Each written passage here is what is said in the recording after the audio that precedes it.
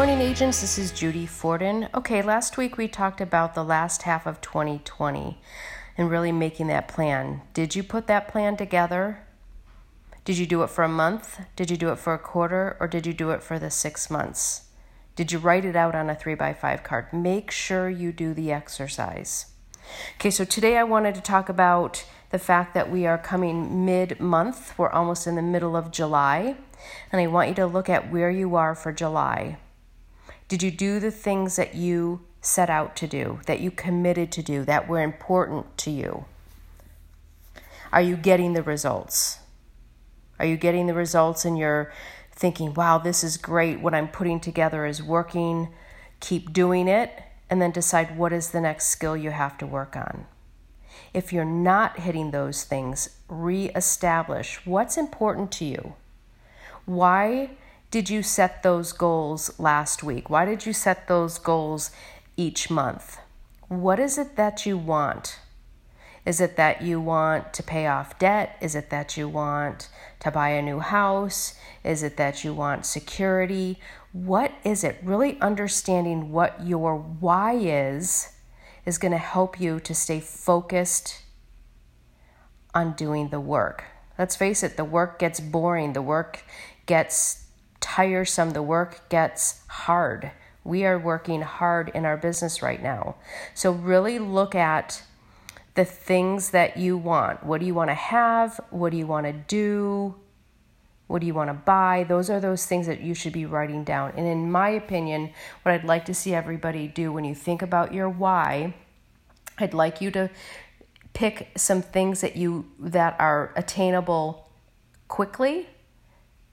Some things that are maybe, so something that might come up, like if you do your work, you get a closing, you get a listing, have something that you reward yourself with now. It's more of an immediate. What is something that you're going to have in a week or in a month? Then you should have goals that you would maybe get on a quarterly basis, and then in a year, and then you should have some big plans that might be 5 years plus. So on your goal board, you should have things that are immediate, things that are a little further out, and things that are very far out, to keep your mind focused on what it is that you want and why you're doing the hard work. I personally do my goal board on a old-fashioned cork board. I pin up what I want.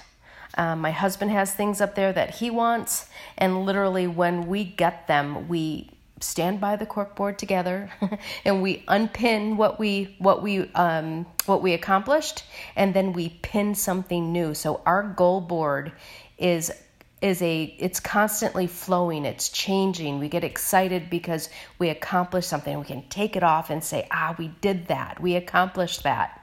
Some things are as simple as, I was telling someone I coached the other day, one of the things that I always had wanted when I couldn't afford it is I always wanted to have fresh flowers in my house.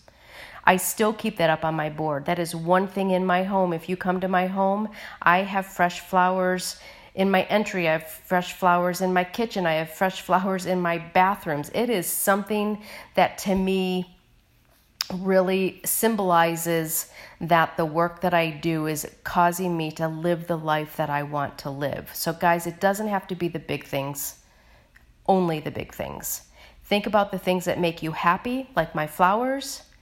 Pick what your why is so that every day when you're thinking, this is just too hard, you can go look at that goal board and think, man, I'm going to be able to unpin that soon and put something new up there. I hope this helps you with your mindset on your why, which will bring you to your business plans. Visualize it, keep working. Again, this job doesn't get easier, you're just getting better.